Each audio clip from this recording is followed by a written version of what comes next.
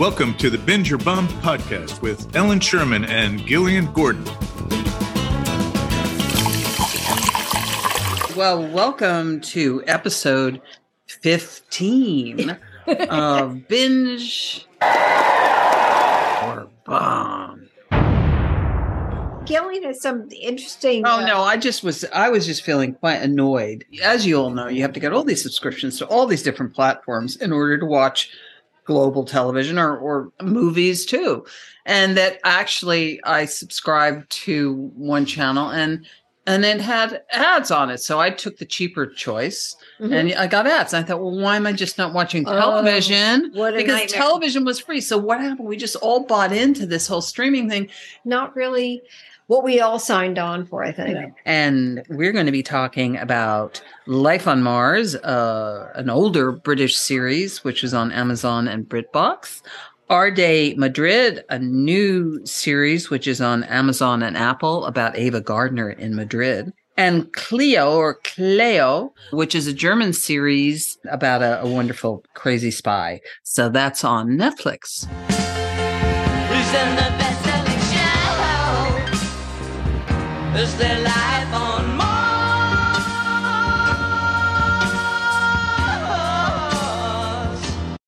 Next up, Life on Mars.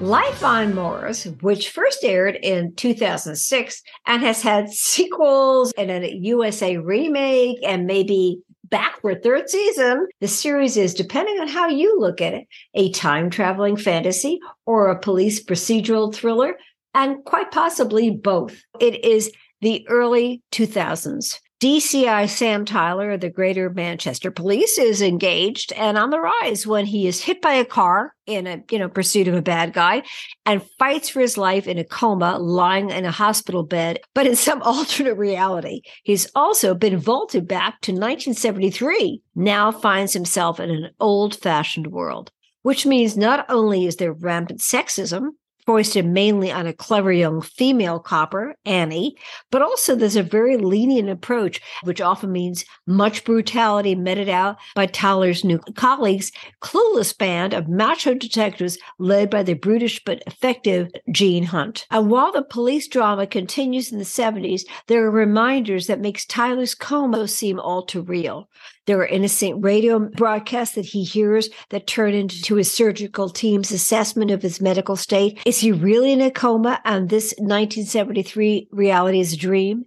Is he crazy? But his growing love for fellow copper Annie keeps challenging him as to how badly he wants to return to his future reality, if indeed he can. Gene, as he calls himself, Genie, the Gene Hunt character played brilliantly by Philip Glenister, who I adore, has a certain charm. And in spite of his kind of cheeky, misogynistic, slightly corrupt approach to detection, yes, absolutely. is absolutely delightful. And I think, I think that the John Sim character, Sam Tyler, actually really likes him. And that's another reason to stick around. What kept me going was the characters, especially Sam and Annie. I found the stereotypical of Gene Hunt that you love and the feckless band of coppers underneath him to be a little questionable. They're not necessarily bad guys, but they're men of a certain time period that make them real for who they should have been in that time period. This is not a straightforward cop series, so don't be misled.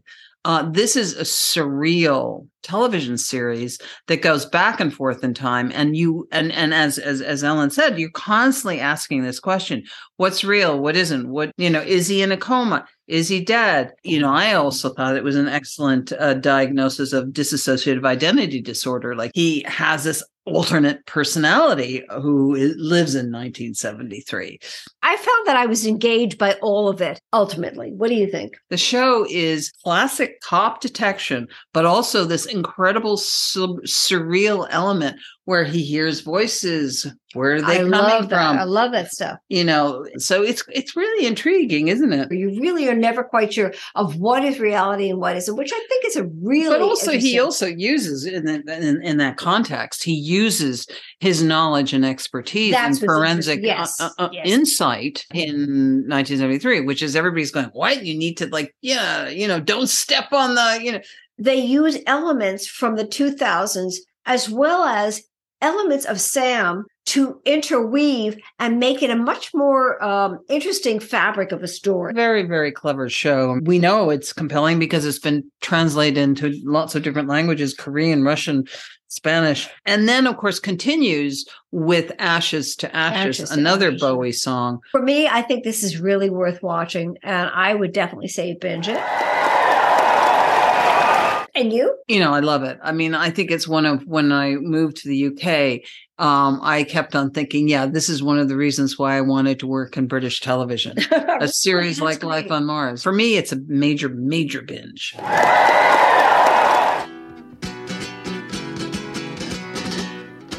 Coming up on Amazon and Apple, a comedy drama called Arde Madrid from Spain. This series is shot in black and white with the feel and style of a movie rather than a TV serial. It's Arde Madrid, which is translated as Burn, Madrid, Burn, focuses on Spanish Franco politics with a comic eye. It's not an obvious ha-ha-ha comedy, but it does send up dictators, gangsters, and Franco loyalists. It's set in Madrid in 1961 and centers on Anna Marie, a virginal 30-something devout spinster who was given the opportunity to spy on American actress Ava Gardner, played by Debbie Mazur. Now, she's in Spain to party and escape all the kind of scrutiny of being ex-Mrs. Sinatra. Franco's government suspects that Ava is hosting parties for commies, anarchists, and all those arty types. So they find this woman, Anna Marie, who's teaching girls decorum, and she applies for the job as maid. She's supposed to report on the comings and goings and catch Ava and her commie associates. Reluctantly, Anna Marie must pose as the wife of Manolo, who is the butler chauffeur. He's also the series director and co-creator Paco Leon. Manolo is a real chancer. Not only is he interested in how much money he can scam out of the situation, he's also really interested in the side benefits with Anna Marie. Anna Marie finds herself challenged by much more than uncovering the potentially subversive politics of her new boss. Her whole life and everything she thought she knew about herself is thrown into question. There's just one problem. Unless partying is a crime, Gardner doesn't really deliver much in terms of whatever her espionage or commie connections might be. And Anna Marie has to work really hard to come up with anything even vaguely serious. Truthfully, Gardner's guilt or innocence is inconsequential. Suspicion is what got Anne Marie hired, and that's all she needs to stay employed. Anna Marie's efforts should have made her the star of Arde Madrid, but somehow she ends up taking a backseat to Manolo and his failed scheme to make money selling whiskey. Anne Marie's spying becomes a kind of afterthought. And what we as an audience are witnessing is a growing relationship between Manolo and Anne Marie as they take center stage. Debbie Mazur is vaguely appealing as the brazen Gardner, though when it comes to history, Arde Madrid might be just a little too superficial. One thing that I did quite like was Ernest Hemingway's death is an exception because she's devastated by it because they were very, very close. I would have liked a lot more fact. I mean, in terms of Ava Gardner. She is a fascinating woman. She was the most gorgeous thing that ever lived. And this story of her is sidelined by the domestic kind of staff commedia dell'arte storylines. I mean, I don't know how else to say it. And apparently it is true that Gardner lived in the apartment above the former president of Argentina, Perón, who was living beneath her with his wife. And they kind of offer a kind of fun sitcom, neighbors yelling and screaming and calling the police and saying she's, having too many parties. And the police turn up and go, oh my God, it's Ava Gardner. And so they don't do anything about it. I love the conceit of it, but the filmmakers' lack of sophistication and kind of plodding storytelling left me ultimately on the fence. I think you're being very generous, but obviously it worked for you. I felt that the Ava Gardner character was abysmal, not abysmal. It was dismally portrayed. I do not, not her fault. I don't like Debbie Mazur as an actress. However, I thought what they gave her as a character, what the writers gave her, was really hard to work with. She doesn't really have any depths. As you said, the only time that you see a person there is when Ernest Hemingway dies. Otherwise, she's just sort of this, whirling dervish of temperament and, peak at whatever's going on. And darling this, darling that. Yeah, I mean, it's everybody's stereotypical wild, crazy actress. I mean, it was like something out of La Dolce Vita. So I found that she was not particularly good. So I didn't love watching her. I did not like the direction of the actress playing Anna Maria. Maybe she had another expression besides furrowed brow, but I didn't really see it. So she should play Frida Kahlo, though. She's got unibrow. And Frida Kahlo was somebody who did look perpetually with a furrowed brow on the world. So I think she'd be perfect.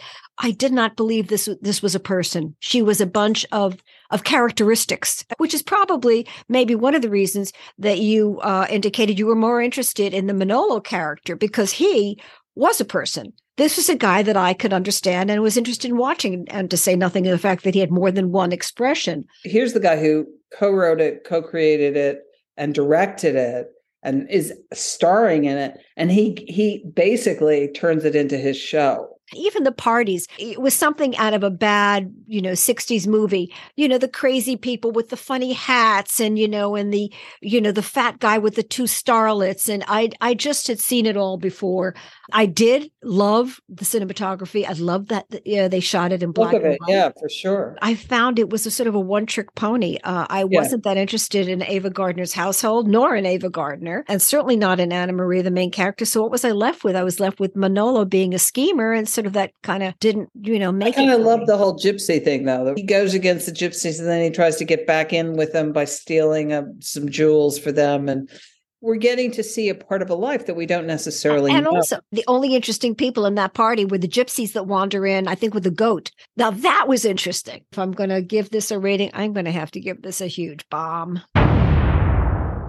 And I am on the fence about it. There were some aspects of it that I quite enjoyed, the look, the style, the feel of it. I'm taking our new category, which is I'm sitting on the fence. What the?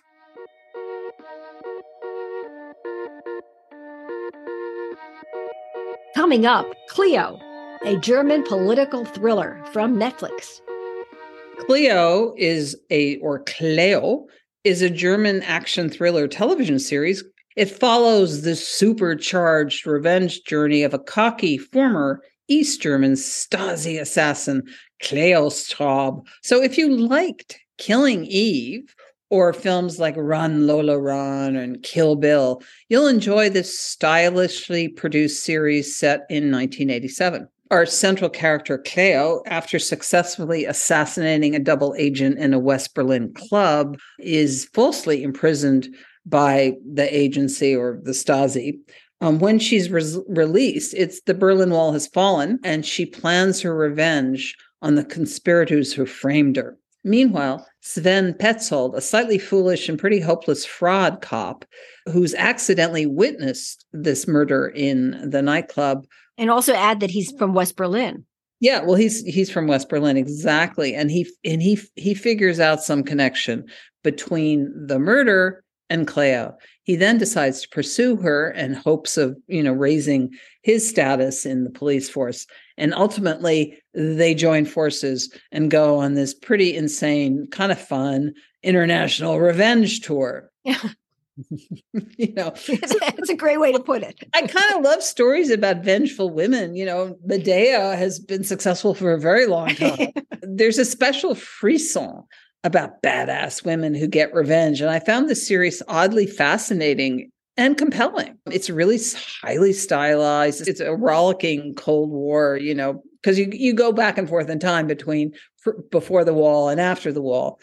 She gets into a lot of costumes and the costumes are great. And the wigs are fantastic. And there's also insane wallpaper adorning all the walls of every house that we go into. So it's worth it just for that.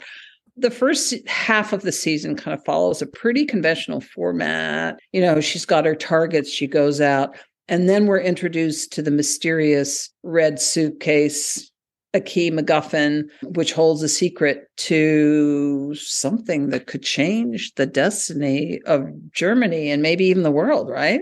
That did not work for me. And I quite frankly, even at the end, I didn't quite understand what it was. I had to Google it and figure it out. Thank God for Google. Interestingly, though, I thought the second half of the season really kind of switches things up.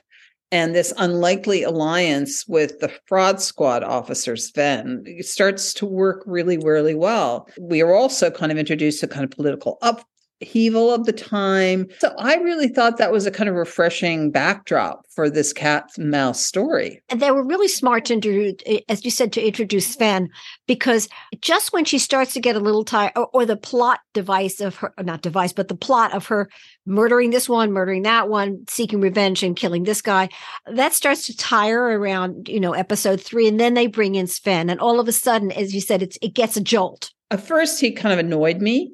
I mean, he really annoyed me, actually. Oh, really? But he came to life. He came to life. Yeah, no, I liked him.